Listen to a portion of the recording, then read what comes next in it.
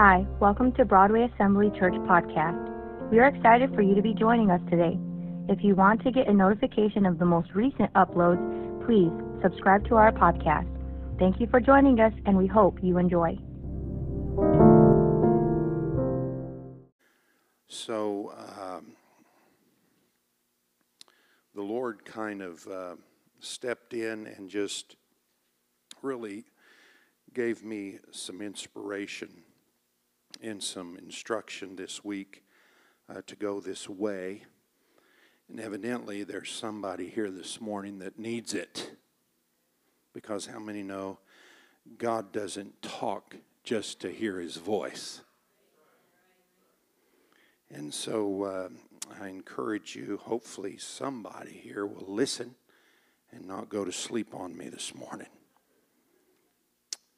Let's stand together, Isaiah 61, and we'll read 1 through 3. We have been in a series called The Most Important Sermon Series, and we're talking about the most important things you need to have nailed down in this new year, and some things that you can do to make your year one that's godly and profitable. And so today we're going to be talking about the most important exchange to make in the new year. And Lord willing, next Sunday we will finish with the most important prayer to pray in the new year. And so we'll finish up, Lord willing, next Sunday with that one. But today, evidently the Lord felt someone needs to look at this subject with me. So Isaiah 61, 1 through 3. If you're there, say amen. Remember where we're reading. This is a prophetic book, and this passage actually is a passage that Christ picked up the scroll of Isaiah when he was about 12 years old, when he went to the temple one day, and he read this passage because he was the fulfillment of this passage. All right? And so let's read it together, and I want you to keep Christ the Messiah in your mind as the fulfillment. This is what it says. The Spirit of the Lord God is upon me, because the Lord hath anointed me to preach good tidings unto the meek. He hath sent me to bind up the brokenhearted, to proclaim liberty to the captives, and the opening of the prison to them that are bound, to proclaim the acceptable year of the Lord, and the day of vengeance of our God, to comfort all that mourn. Number 3, to appoint unto them that mourn in Zion, and to give unto them beauty for ashes, the oil of joy for mourning, and the garment of praise for the spirit of heaviness, that they might be called trees of righteousness, the planting of the Lord, that he might be glorified. I really need half a dozen folks or so to get a hold of this passage that says he's come to give unto us beauty for ashes, oil of joy for mourning, and a garment of praise for the spirit of heaviness.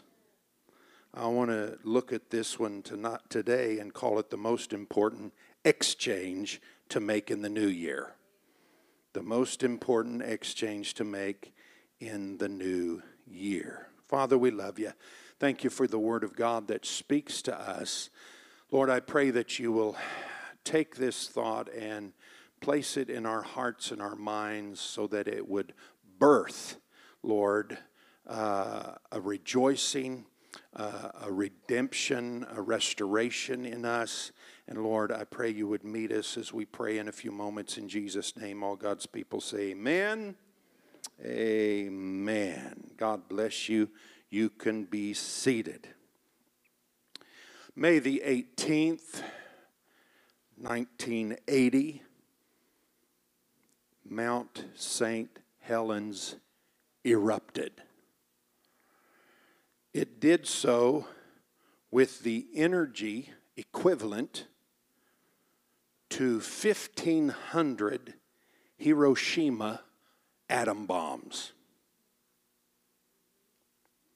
For 9 straight hours, over 540 million tons of ashes fell over 22,000 square mile area. For the next 2 weeks, scientists would find the ashes from Mount St. Helens eruption literally all over the world. Ashes from the state of Washington was found to have been carried by the winds all the way to Europe, Africa, Asia, Antarctica. There were news reports for weeks. The skies of Spokane, Washington, some 350 miles away from the mountain, were darkened for an entire day. 57 lives were lost, buried underneath the ashes, along with thousands of wildlife animals, fish, and etc. Thousands of people, they said, were affected. They had their vision and their lungs impacted by all the ashes. Most likely, I thought when I read that, those of us here this morning probably never physically saw any of that other than maybe on a media screen. You can still see clips of it, I think, on YouTube. But however, I think it could be safely said that we have all seen different kind of ashes in our lives. Our text this morning deals with this subject of ashes, basically, and it means here in the context, irreversible damage. Ashes, how many burn wood in your home? There's a few still burn wood. You know that ashes is all that is left after something has been completely burned up, or we could use the word disintegrated, right? In the natural, when something is broken, you can usually fix it. But if it has been reduced to ashes, it cannot be restored back to the way it was, much less better than it was. And so I want to make 3 observations this morning, Lord willing, then we'll conclude. Observation number 1. We all have had ash moments in our lives. Right? How many would agree? In Scripture, the Hebrews had a culture where they would put on what was called sackcloth. How many remember reading about that sackcloth, which was usually some kind of goat's skin, but very coarse, very uncomfortable, and that was the idea.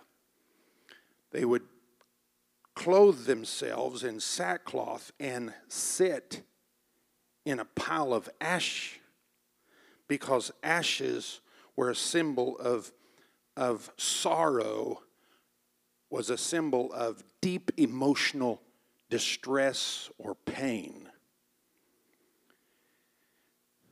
When the Hebrews sat in sackcloth and ashes, it symbolized they were serious about something. Y'all can say amen. It symbolized that they were coming to God, pleading for His divine intervention. Today, we may not put on sackcloth, we may not sit in ashes, but today, ashes is still the place we find ourselves when everything has gone wrong. Can anybody identify with that Ashes is a place where we can get where the enemy likes to torment us. Ashes is a place where maybe we have fallen into some sin and we feel like a failure and we feel like there's no hope of return or redemption. Everybody say ashes. Ashes is the place we arrive when we are exhausted by, maybe just exhausted by all the family drama. Huh? And you ain't going to say amen to that because you don't want to. Ashes is the place where you have your back against the wall and you cry out in desperation, somebody, please rescue me. See, in Scripture we find various people who dealt with ashes, ranging from the man of faith, who's called the father of the faithful, Abraham. We find from Abraham to Job, from Esther to Daniel, these were those who experienced such depths of pain that they didn't know anything else to do but to cover their bodies with sackcloth and sit in a pile of ashes. That's actually where we find Job in Job chapter 2. He has just tragically lost all of his children, I believe 7 sons, 3 daughters. He had lost his servants. He had lost his hired hands. He had lost all of his livestock, hundreds of sheep, oxen, camels, donkeys. He had lost his health. He was covered with running ulcers from head to toe. His wife comes to him with discouraging words and basically says, you might as well give up, curse God and die.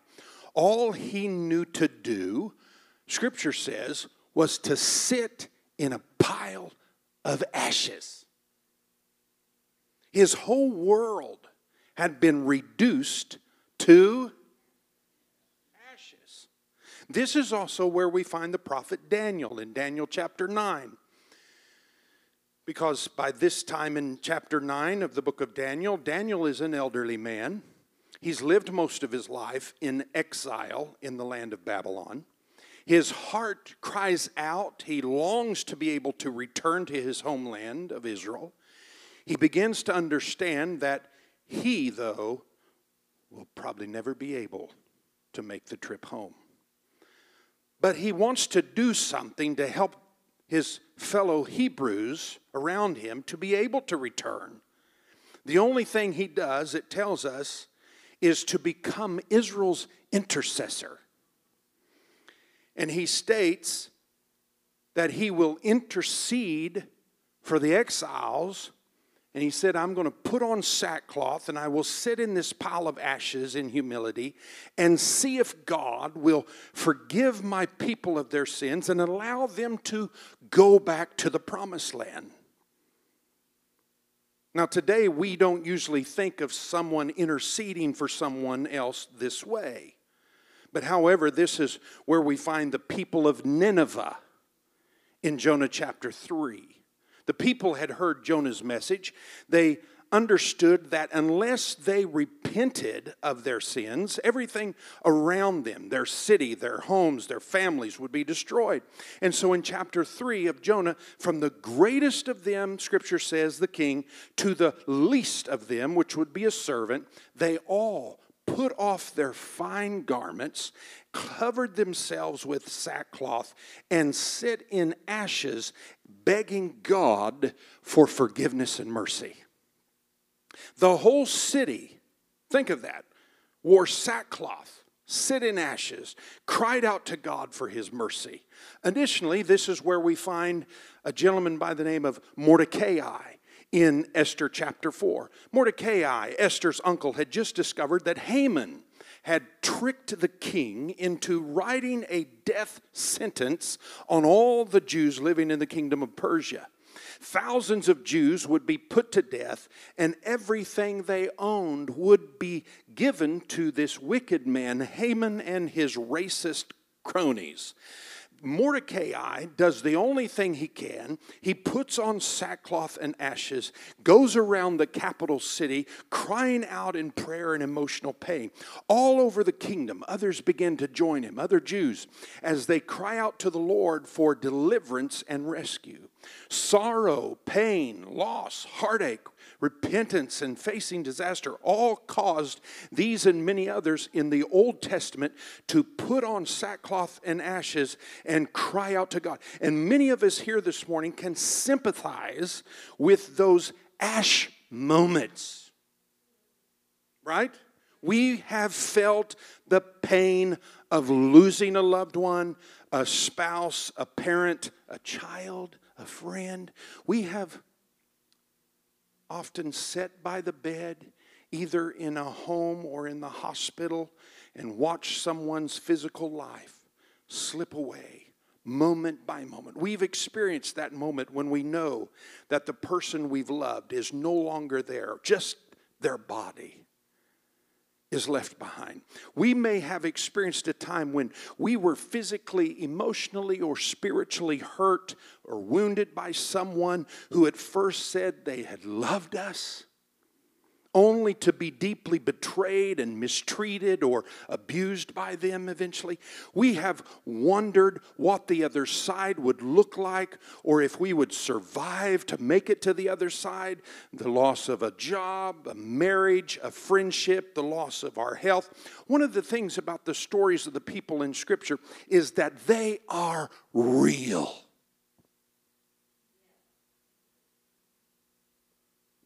There are heroes and there are villains.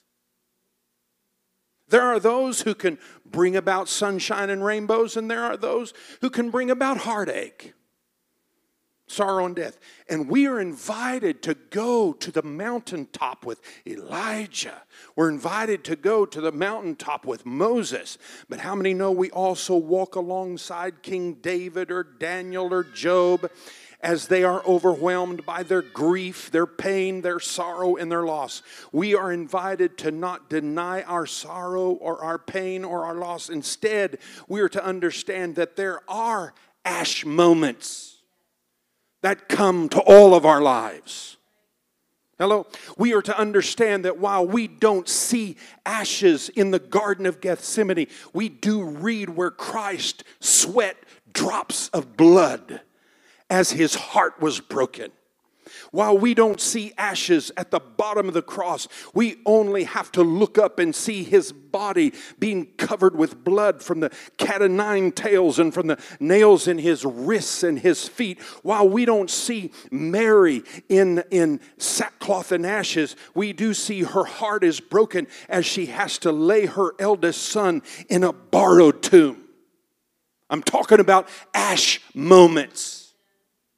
This morning, as we read our Bibles, both the Old and the New Testament, we understand that the Lord understands our ash moments. Right? Hello. He understands our sorrow. He sits, in a sense, in our ashes with us. Hebrews 4:15 says we have an high priest who's able to empathize with us basically in our ashes so that we can find grace and mercy from him to help us during that time. And so he knows all about it, and we all have our ash moments. So that takes us to observation number 2. God not only understands our ashes, but he has made a way for them to be recycled into something beautiful. Oh, hallelujah. The Hebrew word translated beauty here in the text is translated from a word that means a royal crown. In other words, God has the ability to take all the pain of our ashes and bring something that is royally beautiful out of that. Now back to our illustration that we started with from history. Immediately they said following the eruption on Mount St. Helens, scientists issued a warning that it would take 100 years or more before we would see any life around that mountain again. They believed that the lava, along with the amount of ashes and devastation, would cause that entire area to be an eyesore for at least, they said, the next 100 years or more. However, though, one of the wonders of Mount St. Helens is that now, after a little over, 44 years now, there are all kinds of new life. They said new trees, flowers, vegetation, animals, once again, are making Mount St. Helens their home. Today, the deer, the black bear, the mountain lion, other small animals are all finding places to raise their families back there again. Don't misunderstand me. Oh, you can still see damage amid all of that, but the fact is, new life is returning. In the midst of the ashes, beauty is returning. Oh, somebody ought to really get a hold of that. Isaiah reminds us that what happens in nature can also happen in our lives. Thanks to Jesus. In spite of all the ashes around us, we can experience new life taking place in the midst of our sorrows. The new normal may not be like what we had experienced before, but God, somebody ought to realize God has a way of making a new normal just as beautiful, if not more beautiful, because the patriarch Job, he experienced a new normal. You go to the back of the book, Job did not stay in his pile of ashes, did he? For the rest of his life. No.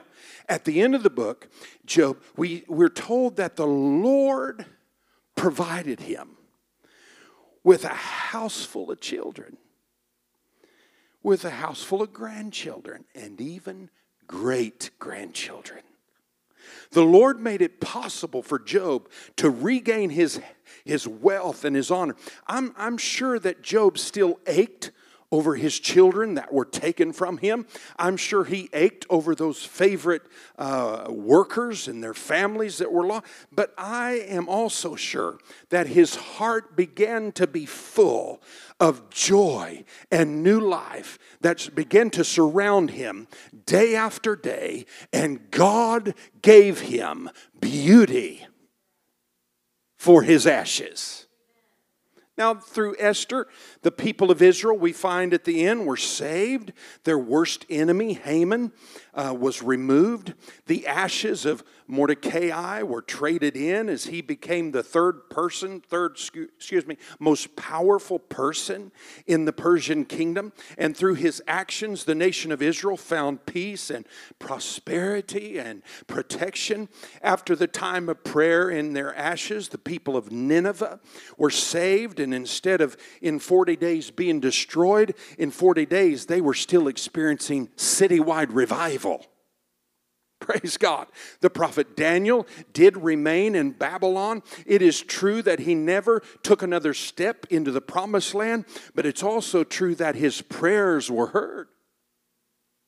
And as he watched thousands of his own people pack up their belongings and get to go back to the promised land. Listen, Daniel's stories and his writings were taken back home and shared with others how God had watched over them and protected them in the land of Babylon for 70 years. See, it's not easy to endure the ashes. It's no fun, but I would venture to guess that every one of us have had at least one or more sackcloth and ash stories that we could share.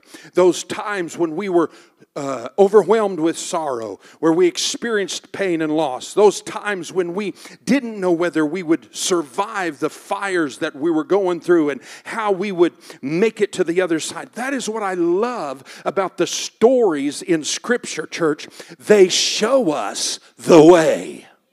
Praise God. Peter goes from the ashes of the night of betrayal to standing up on the day of Pentecost and proclaiming a message of salvation where 3,000 souls were born into the church. Mary Magdalene goes from the ashes of throwing away her life and embracing all kinds of evil to actually finding a new way to love and being the first human being to see the risen Lord. Listen, talk about trading ashes for beauty. Listen, we will not minimize the pain or the suffering of our ash moments, our sorrows and the loss perhaps of marriage or spouse or child or friend, the loss of job or the loss of health or whatever that loss may be. We all will say that rising from the ashes is not easy, but we can say Christ has come to do what we could not do otherwise, and that is to trade us beauty for our ashes. This morning, if you are going through an ash moment, you don't have to go through that sorrow. You don't have to go through that pain and heartache alone. You don't have to, because Isaiah reveals that part of the ministry description of Jesus Christ is to come to us in our ashes and give us beauty. I think you'll all agree that what's the use is oftentimes what we think when we find ourselves in those ash moments. When we stay there in our heap of ashes, we want to quit. But the truth is, church, unfair things happen. People hurt us. We become offended. We experience loss.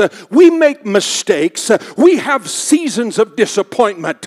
But listen, we're not designed to carry around those ashes forever. We're not designed to carry around bitterness or resentment or heartache. And too often we let those ashes define the rest of our lives. We open that old bag of ashes and we like to sift through it. We like to think and rewind our minds and replay those ash moments over. But listen, friends, observation number 3 is simply this. Our text implies we will not receive beauty unless we trade in those ashes. Hello, help me preach for just about 5 more minutes. We can't have heaven's beauty and our ashes at the same time. Listen, we must give God our hurt. We must give Him our pain and then open our arms wide and trust that He's going to give us beauty. I said He's going to give us beauty. He has beauty in store for us. I feel the Holy Ghost. We have to give Him, though, the ashes. We have to give Him our past. You're not going to take those ashes to heaven with you. He's going to say, take the beauty of heaven over those ashes and I will transform your life. I feel the Holy Ghost speaking to somebody right there. Oh, hallelujah. Because, church, what we often do is we let a negative season of our life define the rest of our years. But God doesn't allow it to define us. Neither should we. Help me preach somebody. I say, help me preach somebody. Hello? He's not saying, well, you messed up, so you're never going to get the beautiful thing that I have for you. Listen, somebody's carrying around ashes of guilt, ashes of shame and regret. Listen, we can't do anything about what happened in our past. Somebody say it's over. Somebody say it's over.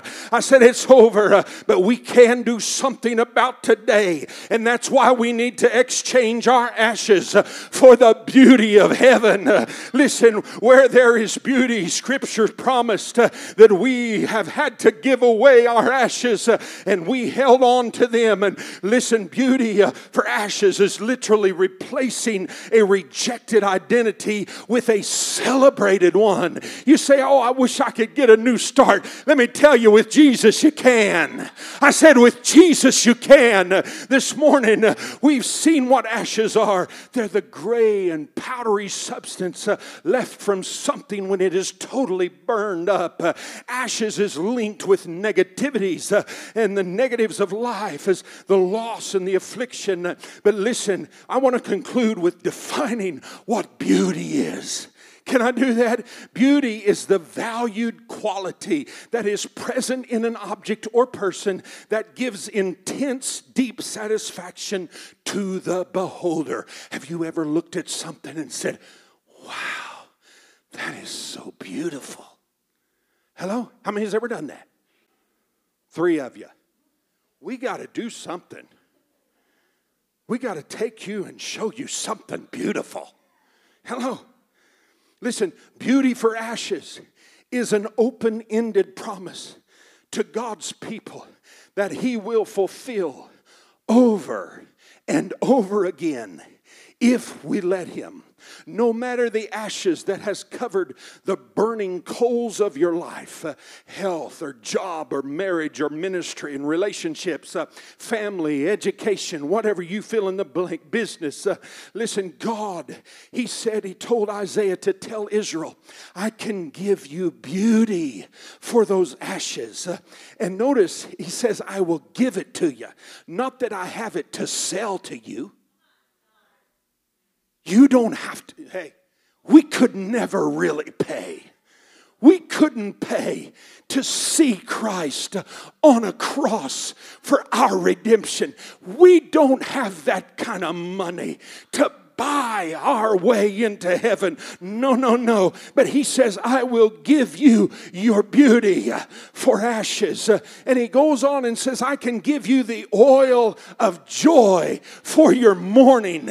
And I'll give you the garment of praise if you will give me your spirit of heaviness.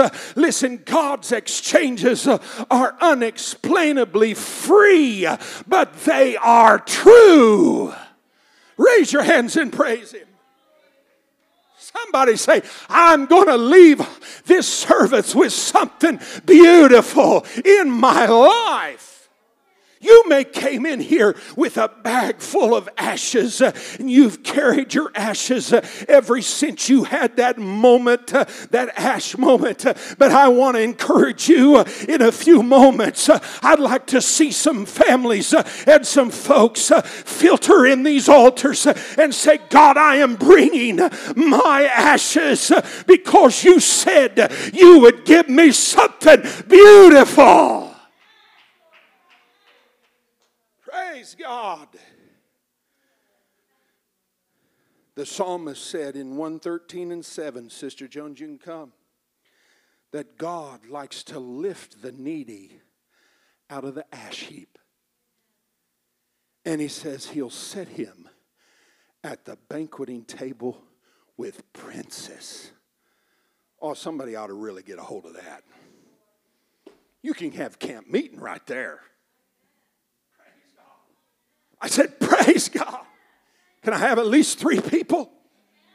3 people that say, yes, I'm going to latch hold of that. I'm going to believe that word. Listen, I'm not preaching out of the Sears and Roebuck catalog. There's not many Sears left, number one. But listen, I'm preaching out of this book. How many believe those words are true? There is beauty for your ashes. I said there is beauty. If you feel you are on a very large ash heap, you say, Pastor, it seems like my life is nothing but ashes. Listen, this promise is tailor-made for you. Hallelujah. Because God promises to lift us out of the ashes. Praise God. David said, He brought me out of a miry clay. I feel the Holy Ghost right here. You might as well have church with me. I said, you might as well have church with me. Somebody needs to realize He will pick you up out of your ash heap. He will pick you up out of your miry clay and set your feet on a rock and give you beauty for the ugliness in your life. Praise God. From ashes to beauty. Somebody say that's an exchange worth making. And here's the thing. Christ is the link between the ashes and the beauty. You see, Christ, as we stand together, was the link between the ashes of Good Friday and the beauty on Easter Sunday. Hallelujah. Hallelujah. Hallelujah. I feel the Holy Ghost, and if you have to go ahead. You can leave. Nobody's going to keep you here. But I feel the Holy Ghost for somebody that needs to say, God, I've had ashes long enough. I said I've had ashes long enough. And I'm trusting that 2024 will be the year that God, when I give Him my ashes, He'll make something beautiful. Somebody here this morning needs to pray and say, Lord, I'll give you these ashes if you'll give me something beautiful. Oh, hallelujah. Why? Because He said, I'll turn your mourning into dancing. Does anybody believe that in the house? Oh, Pastor, you're just feeding us a prosperity line. Listen, it's either His promise or it's not. Hello. He said, I'll turn your sorrows into singing, your sadness into joy. So as we close, let me ask you a question. Is there an issue or an area that you could give to Christ so that He could redeem it this morning? Maybe it's a family member you've been praying for. Go ahead and surrender them to the Lord.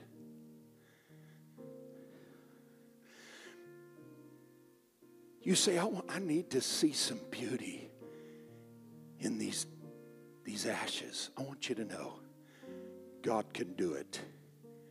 I said, God can do it. Hallelujah. Hallelujah. If somebody will understand, you got to do your part, and that's you've got to give Him your ashes. Oh, but I've grown comfortable with these ashes. I like to bring them up once in a while. Well, then you'll never experience His beauty.